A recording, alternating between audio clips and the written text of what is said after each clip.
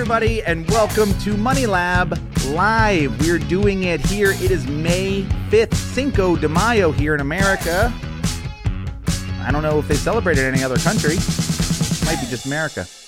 Anyway, welcome to the show. My name is Matt Giovanisi. Welcome. Money Lab Live is the show. Today, I have a very, very special guest on, somebody that I've known for, I'm going to say 10 years. I think it's been 10 years, and I want to welcome Omar Zenhom to the show. Omar, welcome.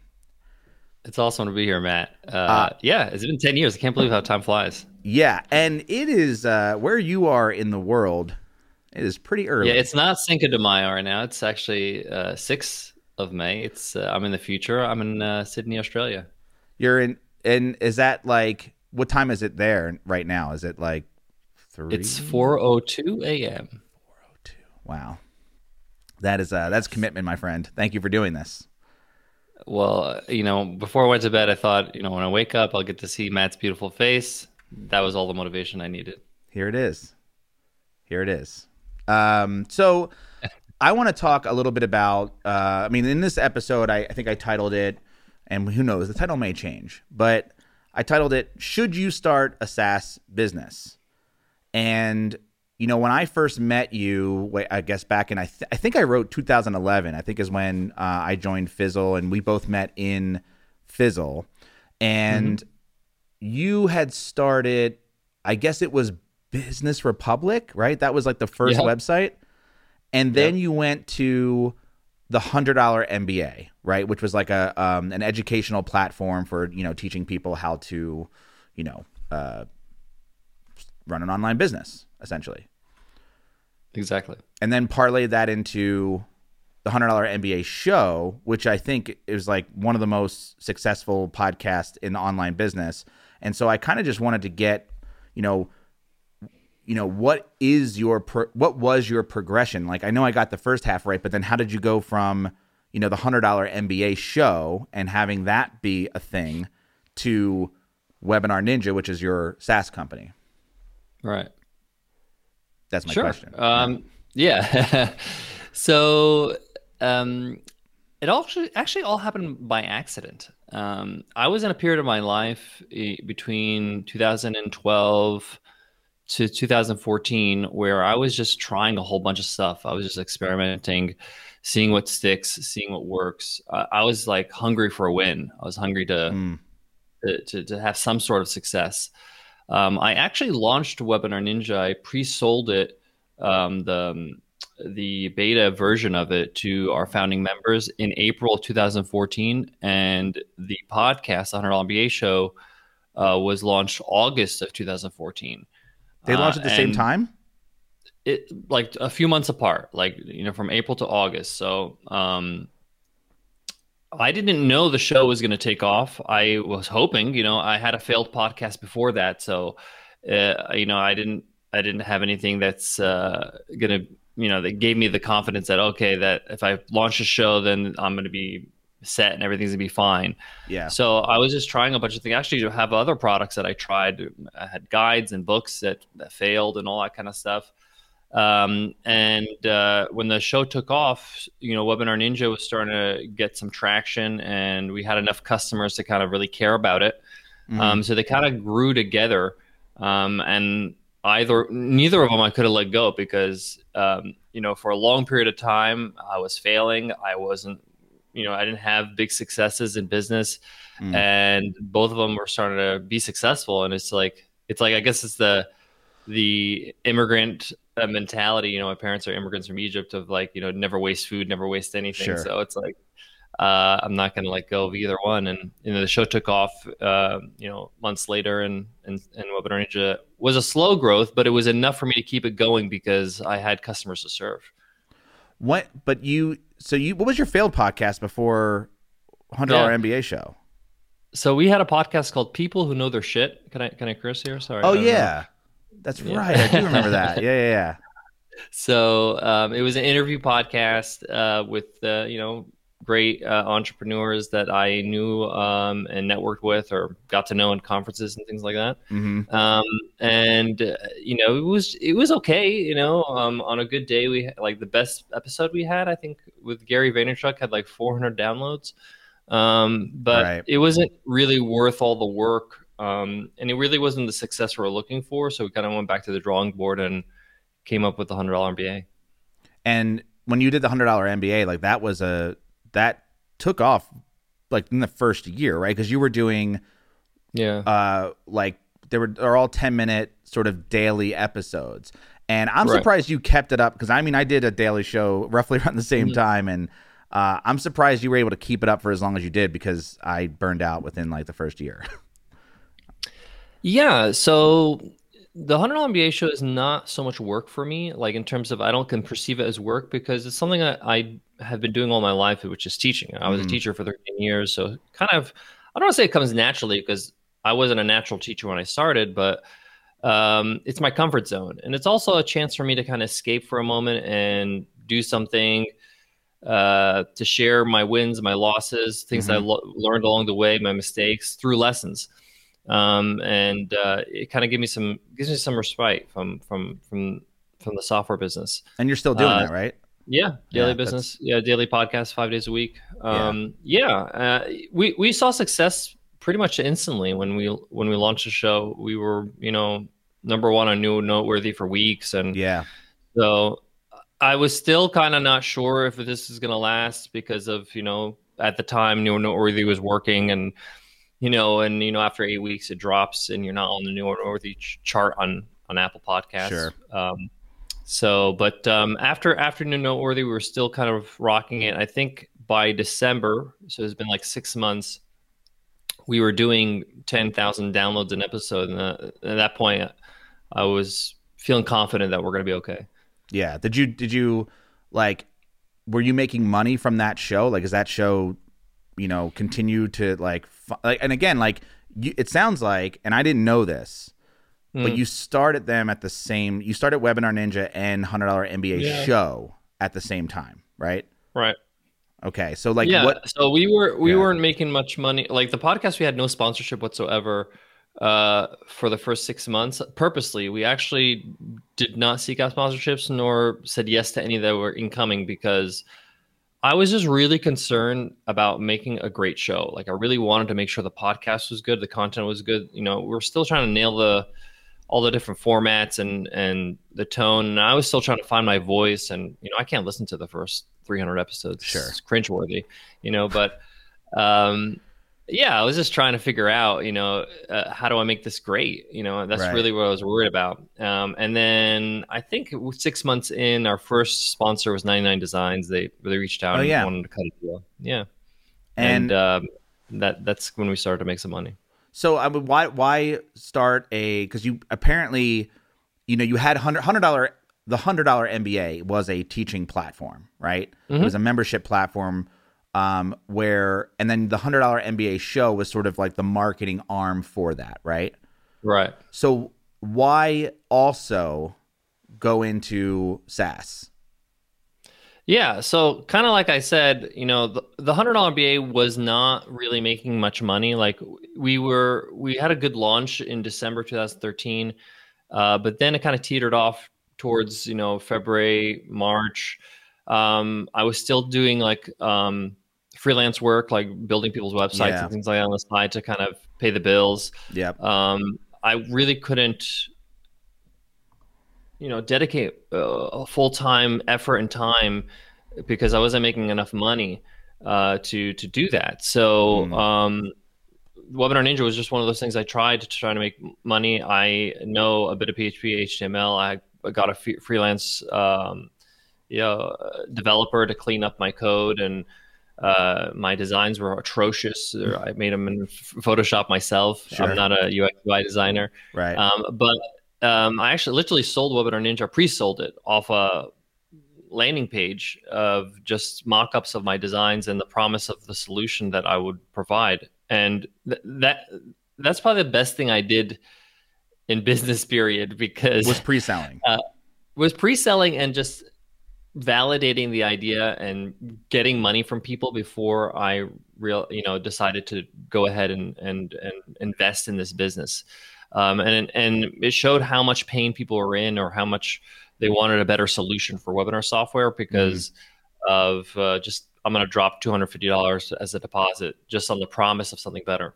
Yeah, and then when you went into it, you learned, like, did you know how to code prior to starting a video conferencing company? Like, to me, So which sounds like the most yeah, complex SaaS business you could possibly get into. Like, what did you do? Like, you bootstrapped it, right? I mean, you hired a yeah, guy, you yeah. hired one person, but like One what? person. So Yeah. initially, Webinar Ninja was a WordPress plugin. I knew my way around WordPress. I know PHP, know HTML. I know Hmm. how to a bit of JavaScript. And the video technology at the beginning was using or leveraging Google Hangouts back when you could do webinars through Google Hangouts.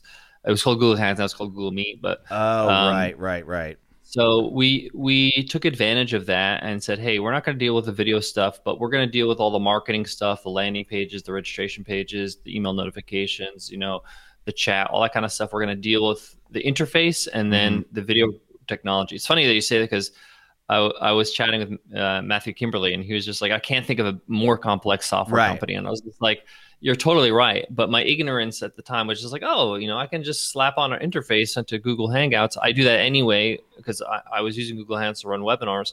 I'm just going to make my life easier because it would take me 2 hours every single week to create all these landing pages and email notifications and integrations and all that kind of stuff, and kind of Frankenstein it together. Yeah. So we had that advantage in the beginning, and then we moved off WordPress about, I would say, 9 months into it. We started to see that a lot of users, their webinars would crash because they are hosting the webinar on a shared host with their WordPress site. Right. So You know that. Yeah, I if know you get that like game. 100 people to go on the webinar page at the same time, it's going to, if it's a shared host, it's going to drop, Sure. and most people are going to pay for a dedicated server. So we moved into a more typical SaaS business, still on Google Hangouts, and then about, I would say, a year and a half since launch, we moved off Google Hangouts and used our own streaming servers. When, like, at what point did you become profitable with Webinar Ninja? Like, in the, I guess the first, you pre-sold it, so enough to validate the idea, and then 9 months go by, and you're like, well, this is obviously has legs because you decided to move off of WordPress,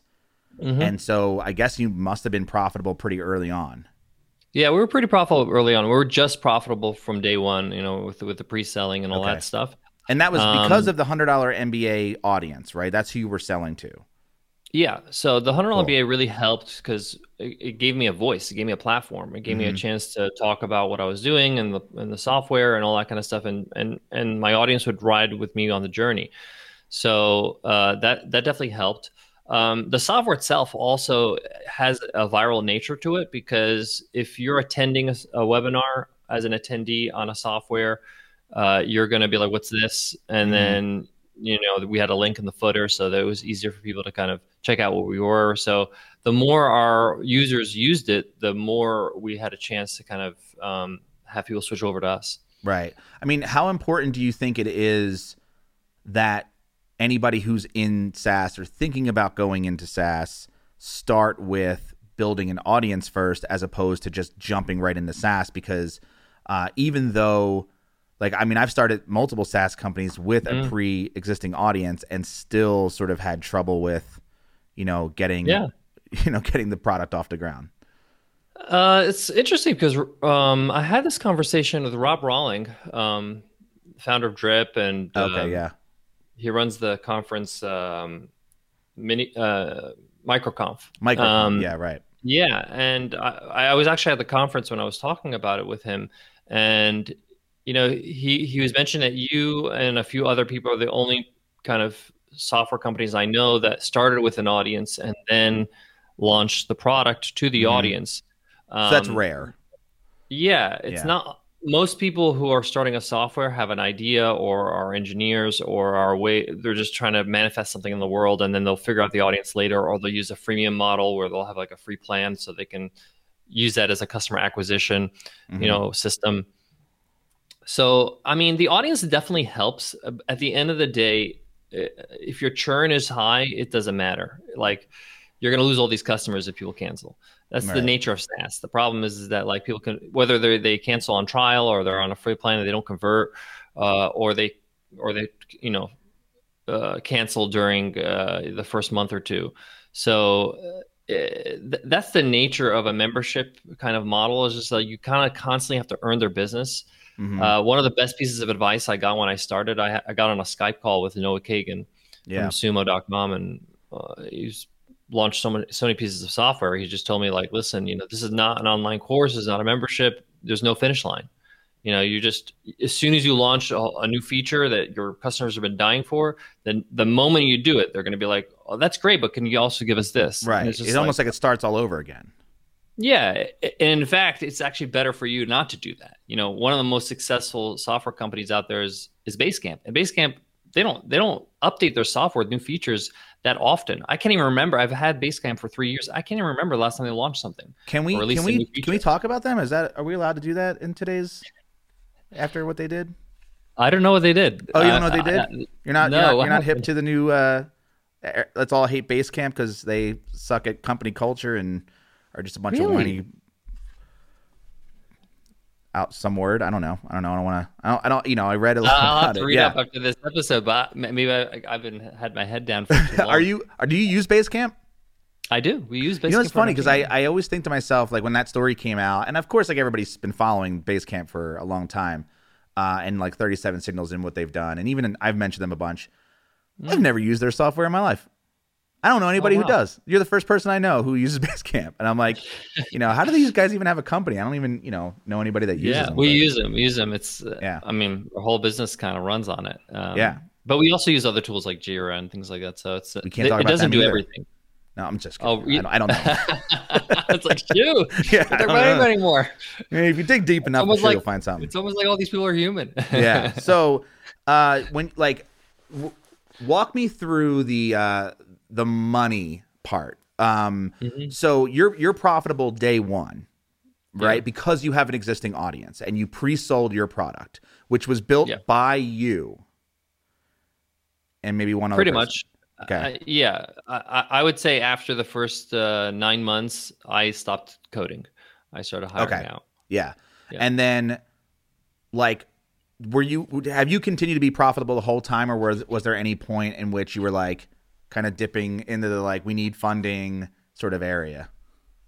Yeah, in the last, so we've been Webinar Ninja has been around for 7 years now, and I would say there were two moments in the last 7 years where we weren't profitable month over month. I had to dip into my own savings and reinvest in the business. Some tight times financially, just because with software, it's hard to predict your costs because your biggest cost is really talent and technology. So like you're hiring so you can build something amazing, and then that amazing thing takes longer than it's supposed to because obviously you're building for an ROI. So it's like, okay, I'm going to build this new update and it's going to take 6 months. No, it takes 18 months. And in the meantime, you just paid a year extra in salaries that you're hoping to recoup on that release. Right. So and it sounds like SEO in a way, it's like it just takes a long time for you to see the benefits. Like you're not just going to invest in like a new hire and then that person's going to immediately turn around and like make 10 times their own salary, within a day or a week even. That doesn't happen. I've seen the opposite though. I've seen the opposite both ways, meaning where a bad hire can cost, like I had a bad hire that cost me $300,000. Wow. So like, how does that, what do you mean by bad? Like, what is that? They make bad decisions. They make bad decisions. So they were like a management type of position. Yeah. Not like a worker who just like put a bug in your code or something. No. Because that could do the same thing, right? Yeah. But just bad decisions that cost you customers, that cost you, that churn you customers, that cost your reputation, that cost you bad reviews. Those things take a lot of work, there's so many of these software review sites out there like Capterra and G2 and all that kind of stuff. And, anybody can say anything about you, so Sure. you're like super careful about how you release all your products and all your features. And what you want to do is like, you're like trying to cultivate all your reviews as much as possible, because one bad review can drop your score. And Yeah. it's a business too. Like these companies make a lot of money off, advertising and, sponsorships and all kind of stuff. So, right. And there's no, like, this is kind of where, to kind of get into more of the like emotional side of running a SaaS business. Like, I felt it is hailing like crazy outside right now. Hopefully we don't lose the internet. But yeah, so obviously, like, and I don't know if you followed anything I've done, but like, yeah, I've done like a couple of SaaS businesses. Didn't really pan out. And I kept coming to this conclusion that, like, one, as a person that like does everything, right, and tries to, kind of have their hand in all of it, I found that with SaaS, I became I would put all of this work into a product, right? Like, I can put all this work into a course. I can put all this work into an ebook. And for the most part, I can put that product out on the market, and like 95% of people are going to sit there and say, like, this is a good product. I like this product, and they'll keep continuing to buy it, right? Mm-hmm. And then you have the SaaS side of things, where I found that you put out a thing, right? You put out this like product, and then you become a professional apologizer. And this is what happened with Lasso. This is what happened with Spruce, where, yes, it's a good product, but you're always apologizing for some feature that's not there, right? Some feature that doesn't work in the minds of the user, or is legitimately broken. And I just felt like no one is ever happy with this product, right? It's not true. It's just that you never hear that side of it, right? You only hear, because that's what customer service is, you only hear the crap. But like at Swim University, I can tell you, like, sometimes I get emails more frequently than the other ones where people are just genuinely thankful that I actually put out something that was helpful, as opposed to like Wet Lasso. It's just like, when is this coming out? When is it going to be able to do this? I wish it did this, and I go, I'm sorry, it doesn't do that right now. We're still working on it. It's like, and maybe I'm lying, and we're not working on it. I don't know. So that's like, so how do you deal with like, and what Noah said is like this never ending cycle of building to nothing, right? There's no end game. So not that you want that Thanos snap, but you bring up a great point. Like this is like exactly what it's like. Yeah, this is exactly what it's like. One of the things I'm still learning, but I had to continue to kind of learn quickly, is you have to have a force field. Like you just basically have to separate your emotional self from your business. So that's the thicker skin argument, right? Like, it's not even about thicker skin, because it's okay for you to feel like, because you care about your work and you care about what you put out there, and you don't want people to say bad things about you. But it's more like you have to see yourself, especially in SaaS, you have to see yourself as an investor. You have to see yourself as like, this is a business that I'm investing time and money and resources, and I'm trying to bring in the right pieces and the right talent and all that kind of stuff. But at the end of the day, I can't, like Warren Buffett doesn't get upset if somebody makes fun of Coca-Cola. Like, but it's not his company. It's true, but he's a big time investor in it. I have a partner. Nicole's my co-founder. Mm-hmm. I'm not 100% my business. So so it's good to think of it that way, because the world is going to beat you down. Like especially if you start getting some traction, you have some customers, you're going to see the worst of humanity. You're going to see people emailing and screaming and yelling and all the, like, turning into monsters. Like on their public profile on Instagram and on their website, they're just like, I'm going to help you get your life around, life coach, rah, rah, rah. And then in your customer support portal, they're cursing out your agents off the most trivial thing. Like, and it's just like, what happened to humanity? Zen Buddhism? Whatever. I always used to say that working in retail, it's like dealing with the quote unquote general public is very difficult to do. But do you think that that is a? I mean, I don't know if I believe, and I think that this. I don't know if this is true, but like I don't believe that every SaaS company goes through that. Like I have a feeling that like a company like Podia, are you familiar with Podia? Yeah, I know Podia. Yeah, Spencer. Like they don't get that.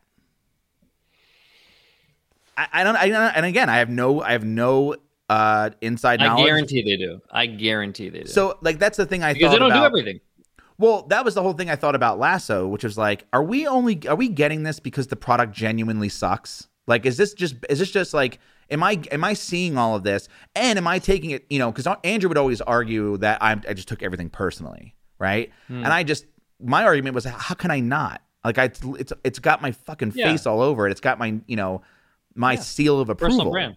Right? But I'm not the guy coding and literally making the product. If you want to talk shit about Swim University's video, which I mean, my video course, like people have, sure, and I can honestly roll my eyes and go, all right, I guess you don't. I guess this was, not enough for you. Like, who are you? Like, clearly there's so many. I have the ability to separate it because I have so many people who told me otherwise that I guess I developed that force field where I'm like, oh, this guy doesn't get it, or this person doesn't get it, or they just are in a bad mood, or like I can separate those people because I personally put my stamp over every single video, over every single word, the design, like everything is mine. And I've had people, and I've seen enough people tell me it's great or good or helpful or whatever. And then been able to see the small amount of people and go like, yeah, you just don't, it's not for you, man. Like, here, take your money back. I don't care. With software though, and that extraction of somebody like, cause you and I weren't, well, you were, but now you're not coding, right? You're not in every single piece of it. And it sounds like you're only at the very top, right? You also now have managers underneath you who run certain departments. And like, I fear that separation personally.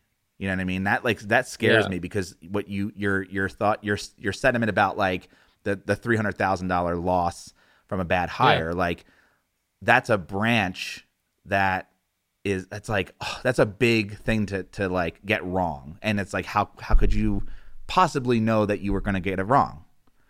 So there's a couple of things you said right now that I want to talk about. Number one, you said, does the product suck?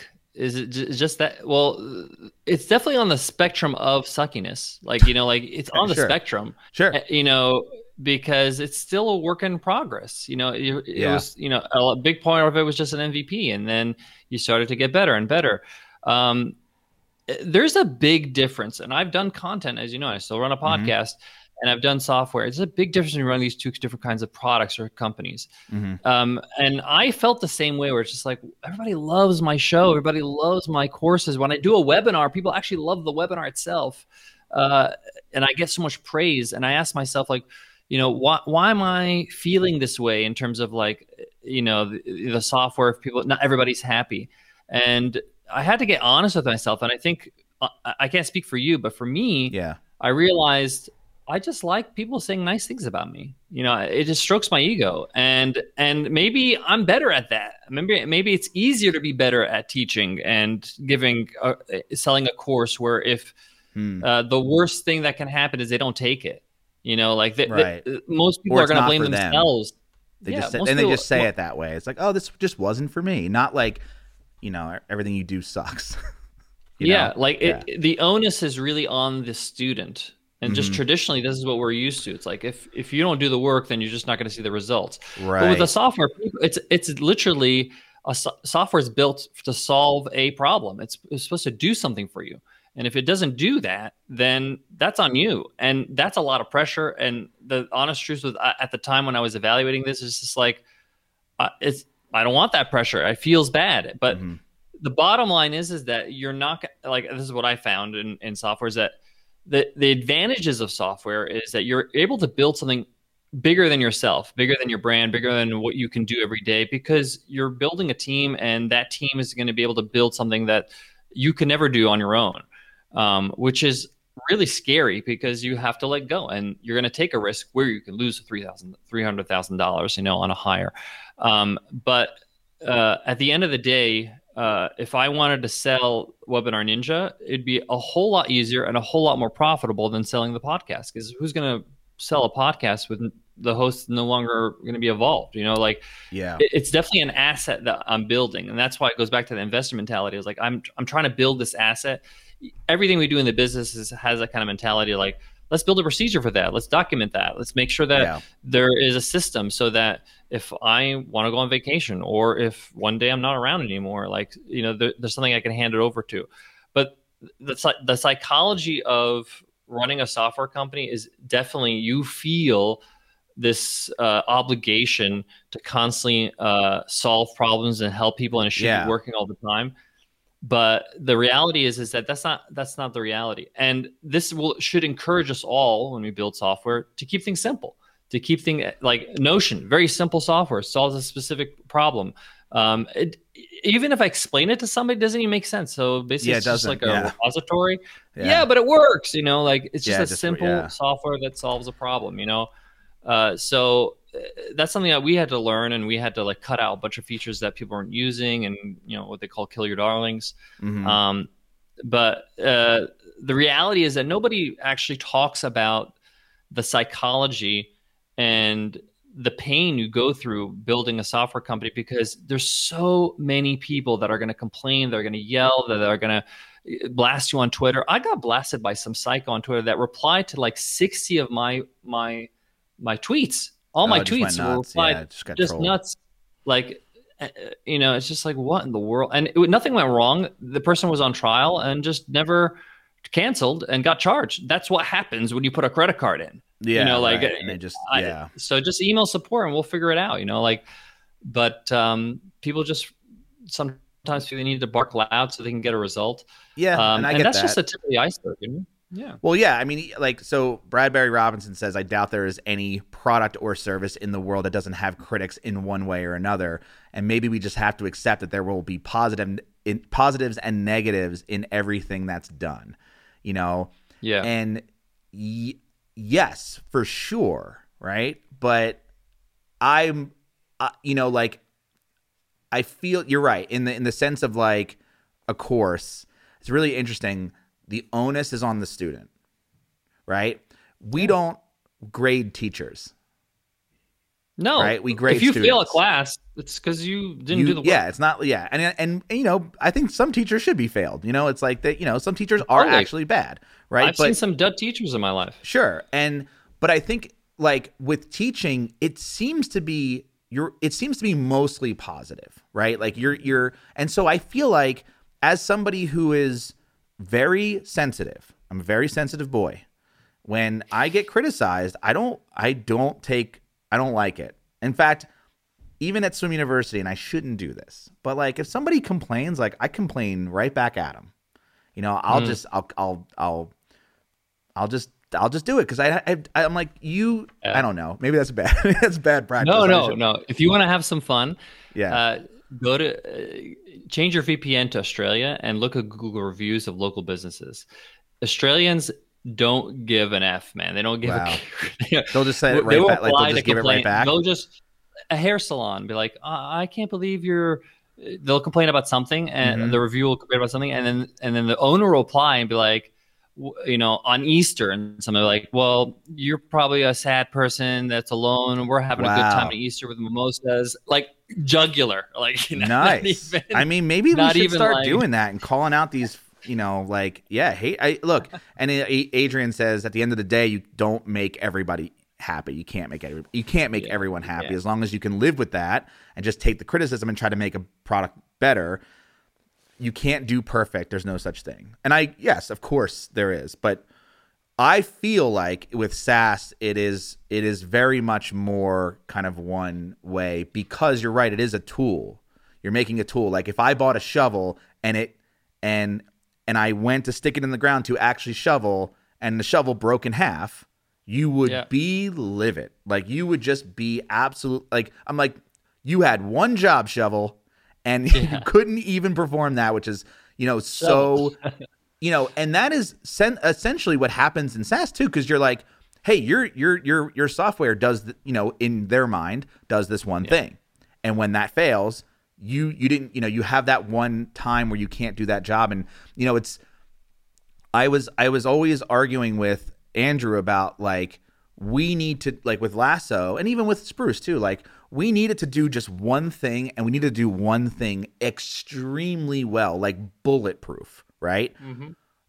But I think that is in the world of SaaS kind of, and tell me if I'm wrong, I think it's a little bit impossible, because we're building off the backs of so many other companies that could fail also. Your first product, like WordPress, is a fragile little, little monster. And it will bite you if you treat it wrong, right? And not only that, but like everybody's monster is different, and everybody's, is more volatile than the next. AWS goes down, you're down. Yeah, and it's like, and God forbid, like somebody installs a plugin that you don't know about, or even on, they're using a browser you never even heard of before, and there's all of these variables that, and you're like, well, it's not, and like at a certain point, you're like, it's not us, it's like, but you can't do that with customer service or anything like that. Like you have to just, I feel like I'm constantly bowing to the pressure, and you mentioned, killing your darlings. I think the more, and tell me again, you're the expert here, but like feature creep is those, like, that was the thing that I thought going into Lasso. I'm like, I have this. I know what feature creep is. I am not going to bow down to every single request from every single customer support. Mm-hmm. And I didn't do any of that. I fucked that all up. People were coming in and going like, Lasso doesn't do this. And I'm like, you know what? It should. Let me just go code that right now and just like go stick it in there like big, real quick. And it's like, you get caught that way. Yeah. One of the best ways that we have solved that as much as possible is we actually try to get as objective as possible. So we actually have a scorecard to score if this is something that needs to be done, and it has a priority ranking.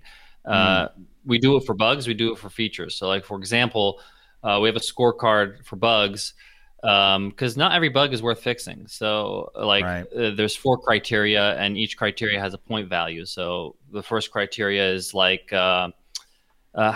impact. How many people are impacted by this? All users, all attendees, other people on trial, right? Each of these have a score, and the maximum score for this category is 10. And then the next one could be like frequency. How often does this happen? The next one could be like financial impact. And the next one could be, is there a workaround?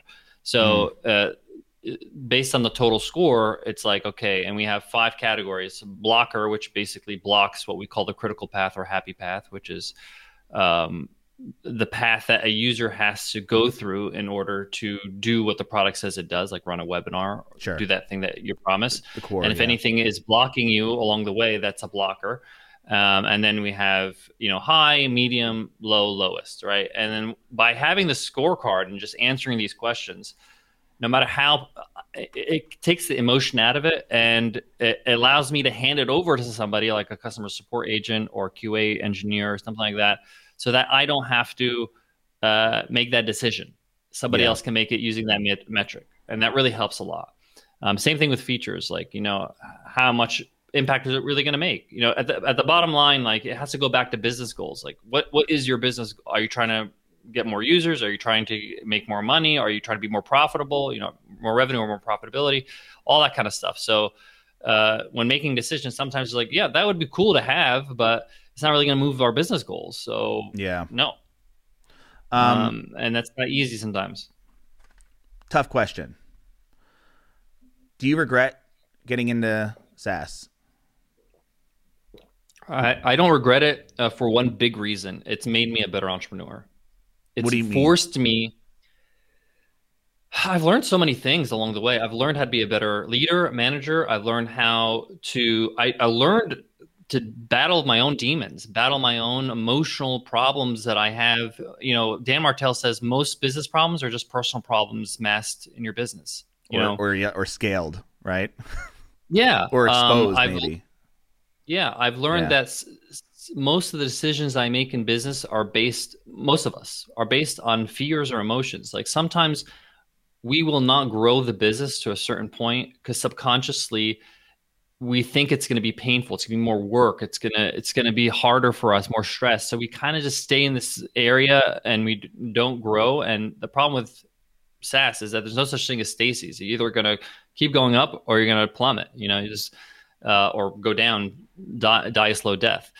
So it made me stop and analyze and realize, okay, why do I feel this way? What's going on? Oh, probably because growth to me equals this amount of this work. Well, maybe if I can find somebody to do this work for me and I could just focus on the things I enjoy, then I can continue to grow. But that takes a long time to get out of your system because you're just so clouded with frustration and anger and all that kind of stuff. It's made me a whole lot better when it comes to understanding, how to get the best out of people. When we have to hire somebody new, most people, I personally think a lot of people emphasize skill and experience and not enough attitude and not enough just self-motivation. Because you could train anybody to do anything. I had engineers that didn't know the programming language. We use Angular for the front end, and they didn't know Angular. But fantastic attitude. They picked it up in a couple months. Learn, right? Just like hard worker, believes in the product, believes in our team. And I wouldn't go this higher for the world. Because of that, but. I didn't know that coming in because I made some bad hires. I was like, oh, this person's an expert. But unfortunately, they have social problems and they disappear for 3 days and you can't contact them. And there's a lot of that in the software world. And it's just like, I don't want to deal with that stress. And it's all because I was like, oh, highly sought after, recommended, high rate, and that's stuff you learn on the job. I would never learn that if I ran a podcast with a bunch of EAs. Yeah, and I think too, thinking about it from your I guess the company is an extension of you as a person. Yeah. And if you are not, right, and you let those things sort of exacerbate over time, which is what we're seeing happen with Basecamp, right? I think it's, it will manifest itself into something ugly and most likely hurt your bottom line, right? Yeah. And so what did you was there any aggressive steps that you took during this process, like therapy or do you have a mentor in this space? Yeah. To go, you know what? It's really not about the company. It's really about me as the leader. Yeah. And how can I, translate that to create a better company and culture? About 2 years ago, Nicole approached me and my business partner and wife. She said, I think if we want to scale this business, go to the next level, get beyond where we are right now, we need a coach. We need somebody who's been up the mountain a few times already. And at the time, I was kind of against this. I was thinking your ego was kind of like, no, we got this. We're a little bit of that. I would say about 30% of that, but mostly because I'm a big believer, no one's going to know your business more than you. Right. And what is a coach going to teach me? And I'm sick of, I'm very much disgusted by the guru world and all that kind of stuff. Yeah, you're preaching to the choir, right? So yeah. So, but then Dan Martell crossed our path. He came on the show. He was on a podcast, a guest teacher. I knew Dan I met him once at a conference. We had dinner together, knew a bit about his story, was advisor to Intercom and Udemy and, bought and sold, grew and sold a bunch of businesses. And he had something called SaaS Academy, which was basically a high level group coaching mentorship in SaaS. Nicole convinced me that, hey, we can learn a lot. Just through his experiences, through what he does. It was expensive too. It's $2,000 a month, Wow. not Yeah. cheap. Uh, but it also gave me perspective that, like, man, a lot of people shortchange their coaching and their courses. They don't charge Yeah. enough. Right. So we started to be a part of SaaS Academy, and I learned a lot through Dan. I think about who I have to become as a leader. Really, the best thing he gave us was systems. It's like build the systems that work in big companies like Intercom, like Udemy, like that will help streamline our business. He's very much into like trying to stay lean and trying to be resourceful with what you have, and be smart about it. And just also just I'm good at the marketing. I know all that stuff from the internet marketing days and business and online stuff, but he was very good at helping us, build a strategy for customer success and how to make sure that we are pricing a product right. And what do we do in terms of customer acquisition? Like, he's just very good at the SaaS world. Yeah. So we really learned a lot. I've learned a lot from the people that I met in that. He would do an event 3 times a year in person before COVID. So we'd go to these live events, we'd network and meet new people in the space. I met some really good other software companies that were in SaaS Academy. So that helped a lot. Yeah. But of course, at the end of the day, you need to make the decisions. You need to apply what you're learning. That's really what helped, is that we took it seriously and we just started applying all the strategies. He would get on a call with us and say, okay, watch these videos, apply these strategies. And we'd start to see things change. And that's a good thing to have, you think, somebody there just sort of as someone to lean on instead of being the only person at the top of the mountain. Yes and no. Like, Okay. I'm a big believer that you have to be self-motivated. If you need somebody to push you every day, then you're in the wrong game. Like, you don't need a coach, right? No, I needed somebody to say, hey, listen, I've been where you were a few times, and I've been where you want to go. Here's how to get there. And like perspective, right? Because he's offering that, yes. Like, here's how this person and this person and this person got through this exact problem that you're going through right now. Right, exactly. Yeah, which is great. That's in all businesses. And the thing is that I'm very busy, and I don't have time to constantly like surf YouTube, or I just need something that just served to me on a platter. Like, and that brevity really helps me. And one of the things Nicole and I have been working on is just being a little bit more social, try to meet more people, try to, stay in touch with old friends as much as possible, because it's easy just to get lost in your work and just make it your life. And it's really interesting too, like, to think about it from what you just said about YouTube is like, I don't have time to sit down and like watch a bunch of YouTube videos and learn from I'm just going to Google a bunch of stuff and like kind of put something together and then run with that. I found this recently with, working with Miles Beckler, just kind of like personally, and just not being a coach or anything, but just having somebody tell me directly, like, here is a strategy, put this to the test, forget all the other bullshit. Like, you can watch a million videos in a million different ways to promote a SaaS company, to promote anything, and you can take all these different approach, Facebook ads, Google ads, content marketing, video marketing, all these different things. And it's like, you know what? I have success with this, try this. And here is the literal blueprint. And it's not that person's going to be correct, but all the blinders are kind of turned off, right? You're not, sort of coddling together all these different ideas and sort of building your own strategy, which is what I've done my whole life. And then it's like somebody comes along and just goes like, do this. And you just kind of stay in your lane and you get it done and you test it at the end. And it's like, does this work or not? Are we going to push this forward or not? Yeah. Yeah, totally. And he actually gave us some strategies that worked for our life too. So like one of the things, very small thing, but like one of the things often entrepreneurs will complain about is like, oh, I don't have time off. I'm not taking enough vacations. I'm burnt out. And that's because we put other things on our calendar. One of the things that he taught us is to basically fill your annual calendar in advance. First thing you'd fill it up with is your vacations. So like you say, okay, how often do you want to have vacation? Okay, every 2 months I want to have a week off. Okay, then put it in the calendar, book it now. And then you say, okay, when do you want to do your meetings? When do you want to work out? When do you want to so it's basically you prioritize. If you say like, exercise is important, then put it in the calendar First. so that way you don't do something else. Yeah. Instead. And that's huge because like it's such a simple thing, but it's so important because it's just like if you don't do that, then you're like, man, the last time we took a break was like 9 months, and then you burn out, and then you argue with your wife, and like it's just nuts for no reason. And it's because you didn't prioritize your break. Right. Can I ask about the future of Webinar Ninja? What do you know? I'm assuming. Well, maybe I'm assuming, and I don't really know this. How has the pandemic hurt or helped your business? I'm assuming helped.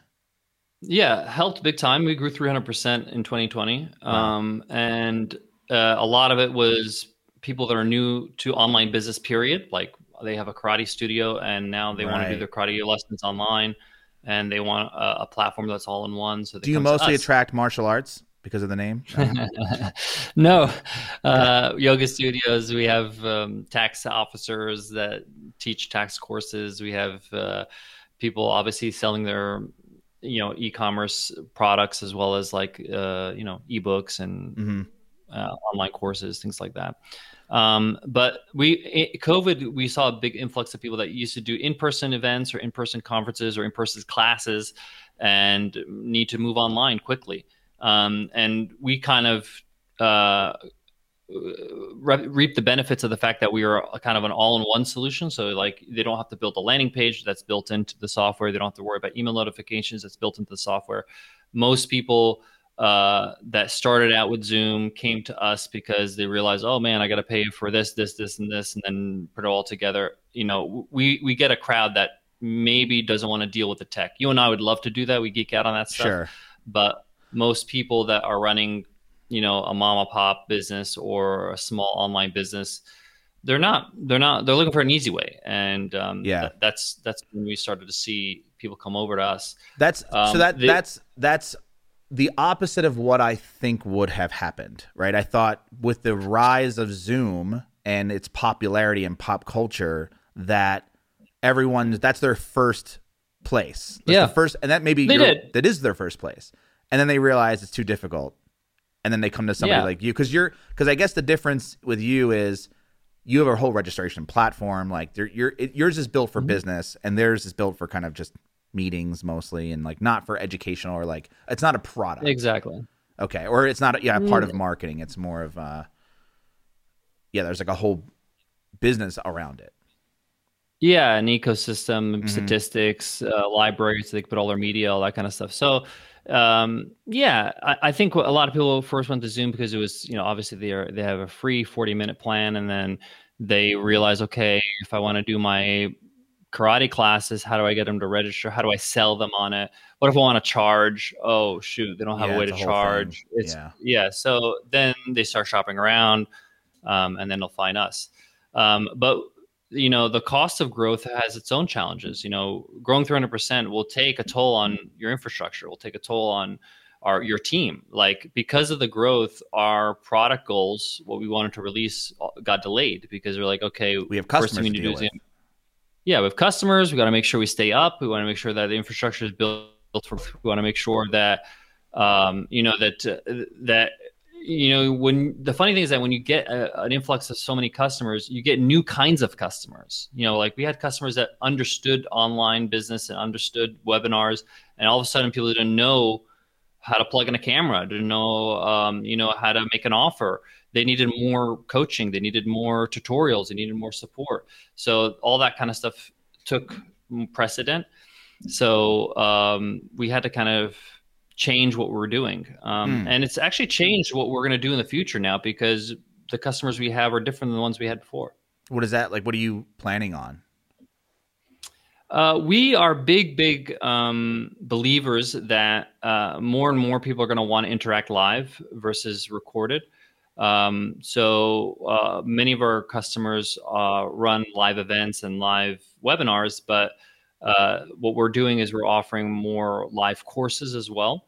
So you can run like a cohorted live course inside of Webinar Ninja. So that's something that we're moving into because a lot of people want to be able to have a community or a batch of students that come in. They learn together. It's all live. It's all interactive.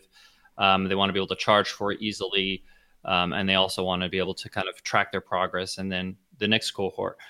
We all kind of do this with recorder courses, like open and close launches, but there's something about the accountability of running a live course. I've done 3-day challenges, and the completion rates and the success rates are through the roof versus like a recorded course.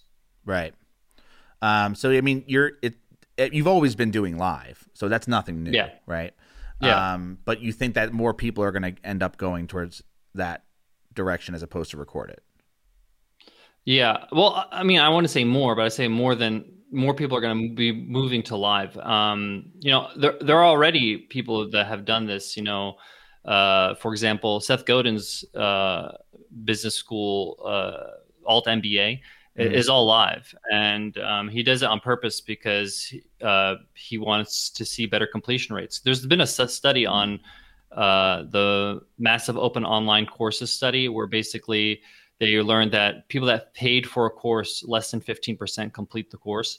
And if it's a free course, less than 5%.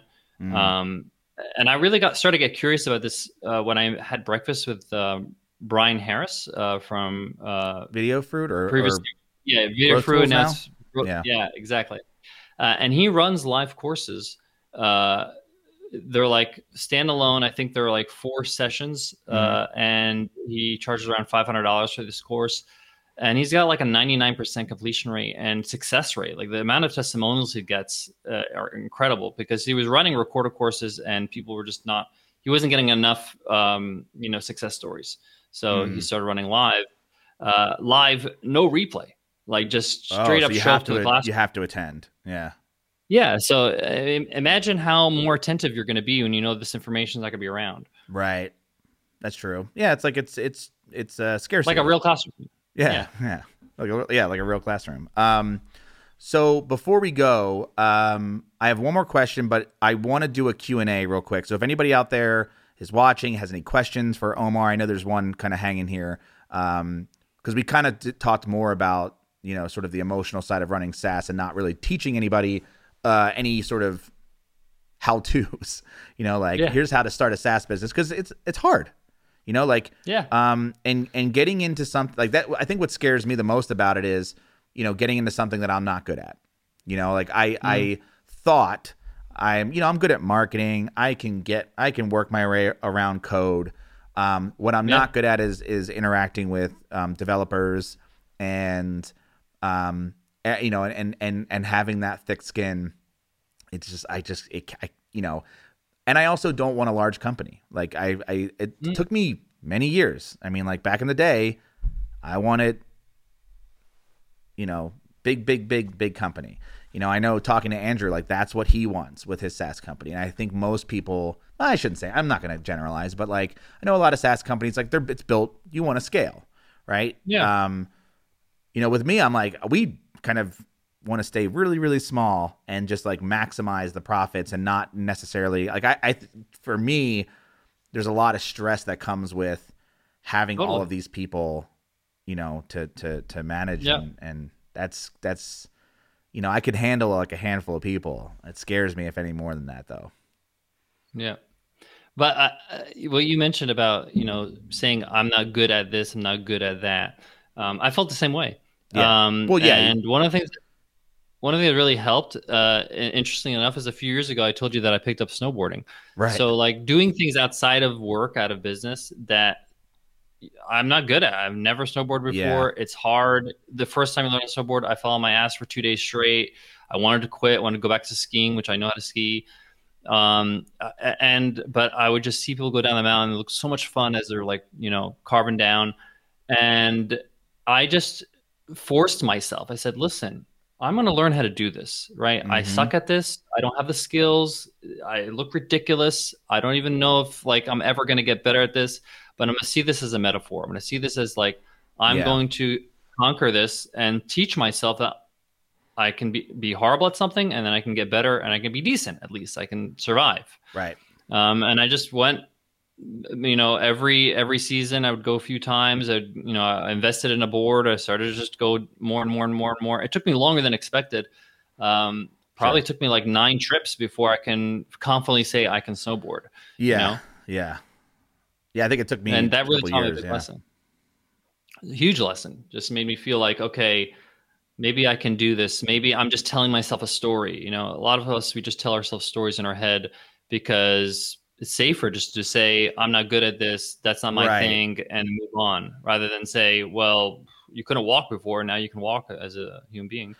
And giving yourself the time and the space to learn Yeah. that too. Like, I yes, I um But you have to balance that with what you want. And I love the fact you know what you want.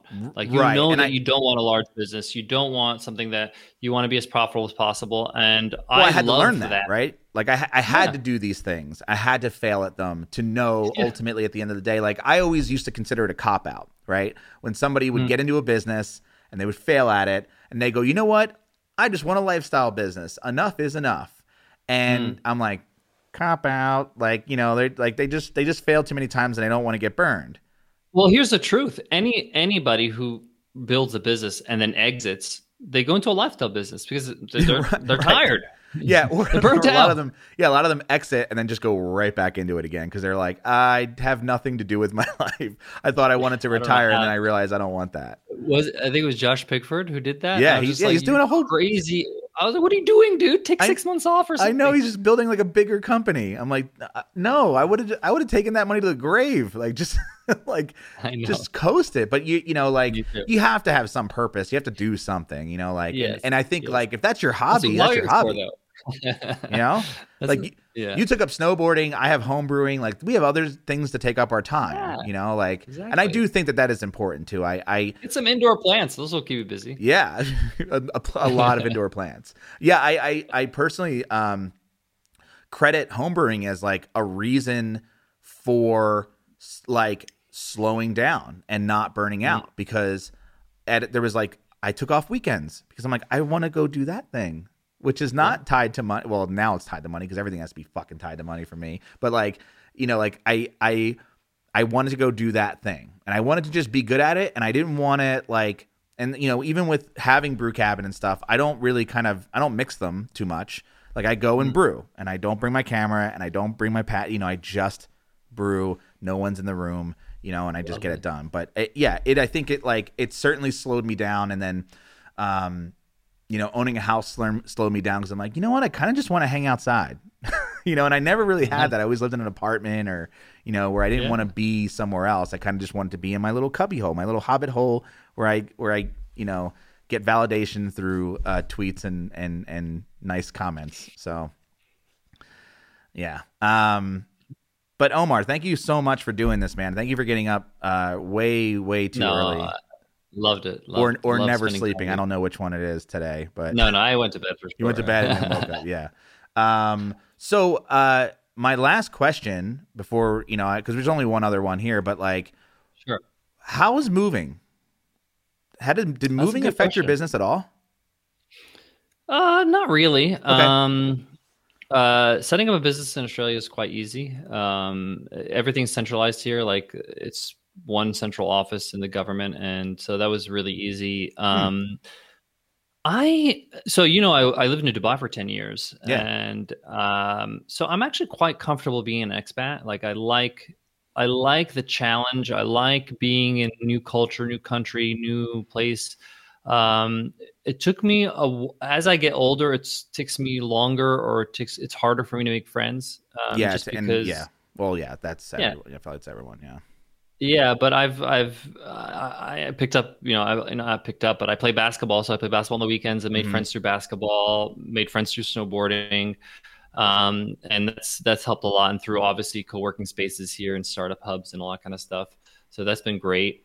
Um, I really enjoy the lifestyle in Australia. It's a very like the people around you have a really good work-life balance. Like I could meet somebody 3, 4 times and I don't know what they do for a living. That's It's not a good. question. Yeah. That's great. Yeah, they don't. People don't ask you like, "Oh, what do you do?" Like it's just kind of getting to know each other and just chewing the shit and having a good time, and that's kind of you realize, wow, that's really what humanity and life is about. Is just laughing and having a fun time with somebody. Mm-hmm. So I really enjoyed that aspect of living here.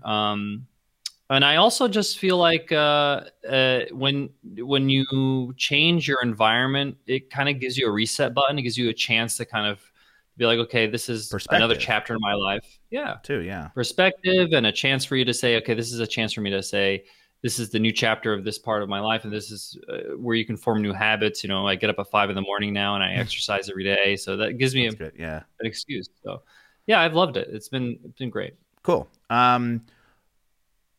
So TJ Rose has a question, which is, I have a SaaS product and thinking about listing it on AppSumo.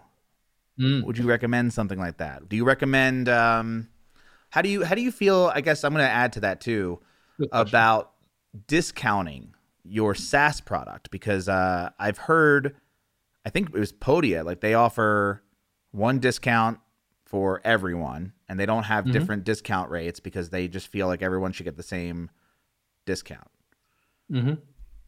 So I feel like with AppSumo, like you're kind of giving away your product for customers. Yeah, AppSumo is a totally different discount category, because most of the time they want a lifetime deal, and you have to think about serving these customers for as long as you like, what your costs are. So look at your costs is the most important thing, and see if you can afford this person for the next decade.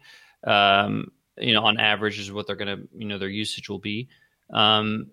If the math works somehow, then go for it. AppSumo will definitely give you a windfall of cash. You could see it as sort of like an investor in terms of getting cash. Their audience is massive, over 1 million people. And you'll definitely get exposure, but you'll also get a lot of customers that are super not duds, but they're super needy. They buy a lot of AppSumo products. They have high expectations. They're going to be flooding your inbox. Most people that run, AppSumo deals have like 200 new emails every day when they launch, because there's so many questions. There's so many whatever. Do you have the infrastructure to? When I say infrastructure, I mean, like, do you have the team? Do you have the support ticketing system? Do you have a way to serve all these customers? So there's a lot of planning that takes place if you're going to do a massive kind of AppSumo deal. If you you've done it though, right? Yes, I've done it. Yeah, and it was a cash grab, and it was a good way for us to fund the business. But I would recommend exhausting your efforts trying to sell the product outside of AppSumo first, because that's going to be your reality after AppSumo. You're going to have to sell this product and get new customers, reoccurring customers every single month. Every single day, without any kind of blast. So that's where the audience comes in. That's where, maybe partnering. It's, I would say a bridge before AppSumo would be like doing some sort of partnership or affiliate marketing partnership with somebody who has an audience that would be interested in your product. The Pat Flynn's of the world and things like that. Yeah. Because they'll get an affiliate commission, but it's not a lifetime deal. These people are going to continue to pay you every month. So I would exhaust all your efforts first. It's definitely an option there if you're looking to kind of get a cash grab, but just remember, you have costs involved. It's not an easy pill to swallow. Yeah, it's not just like a windfall of greatness. It's just there's free back end. Yeah. Is there like one channel that works really, like marketing channel that works really well for Webinar Ninja that you've discovered over 7 years? Yeah. I would say the two most popular, I would say three biggest based on our own traffic. Yep. Is number one is content marketing. We invested in content marketing big time since day one. Some of the top topics in webinars, we rank for number one, like best time for a webinar and how to run a webinar. Blogging, cool. Connor, who runs our blog and who you introduced us to. Yep. He's been the voice of our company for over 6 years now.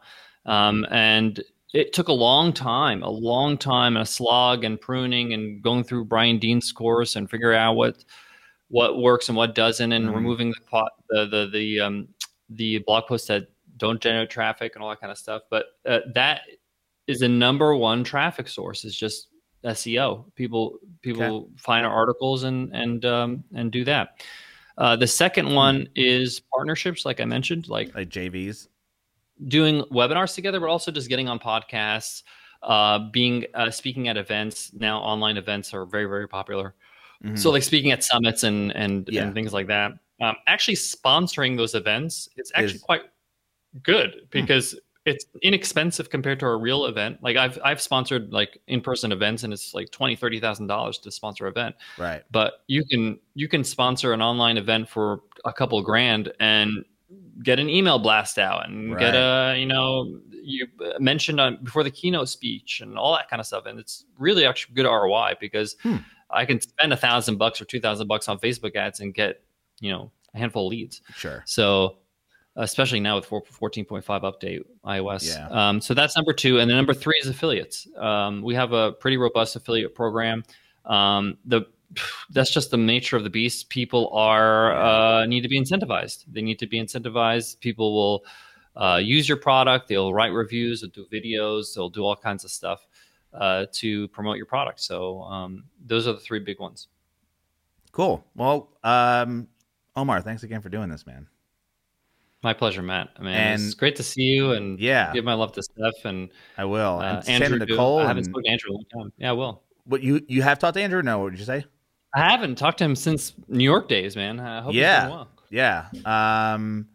It's been a minute for me as well, but I think like a month ago, I think it was. Okay. But like even now, like I've just kind of been still COVID. I'm still stuck. Just waiting for it to end. But I'm sure things over there are a little bit better. Still. Yeah, it's pretty much normal here now. Yeah, but we can't leave the country. There was like a little blip in the radar, right? There was like I mean, we've had like 2 cases in the whole country, like in the last 40 days or something. It's nuts. Yeah, it's nuts. But then they're super cautious. Like, and strict. They have lockdowns and stuff like that, just for like 3 cases or something like that. Yeah. So I send clips to my family in the States, and they think it's a parody or something. It's a joke. Yeah. It's nuts. But no, they're super strict. Cool. Well, thank you for doing this again. And it's webinarninja.com. And you have the show, $100 MBA. It's still, is it every day still? Every day, 5 days a week. Damn. 10-minute episodes, 10-minute lessons. All right. How many of those are you doing versus guests? We have a guest once every 2 weeks. So so you're doing all of them still? Yeah, pretty much. How do you come? All right. No, I know I'm like, how do you come up with the content? Easy. I have like a little spreadsheet in my phone where anytime somebody asks me a question or I have a problem that I had to solve or some sort of challenge that comes up, or I see something interesting like, man, this company really knows how to advertise. What are they doing here? Like that's interesting, and I'll put down that topic.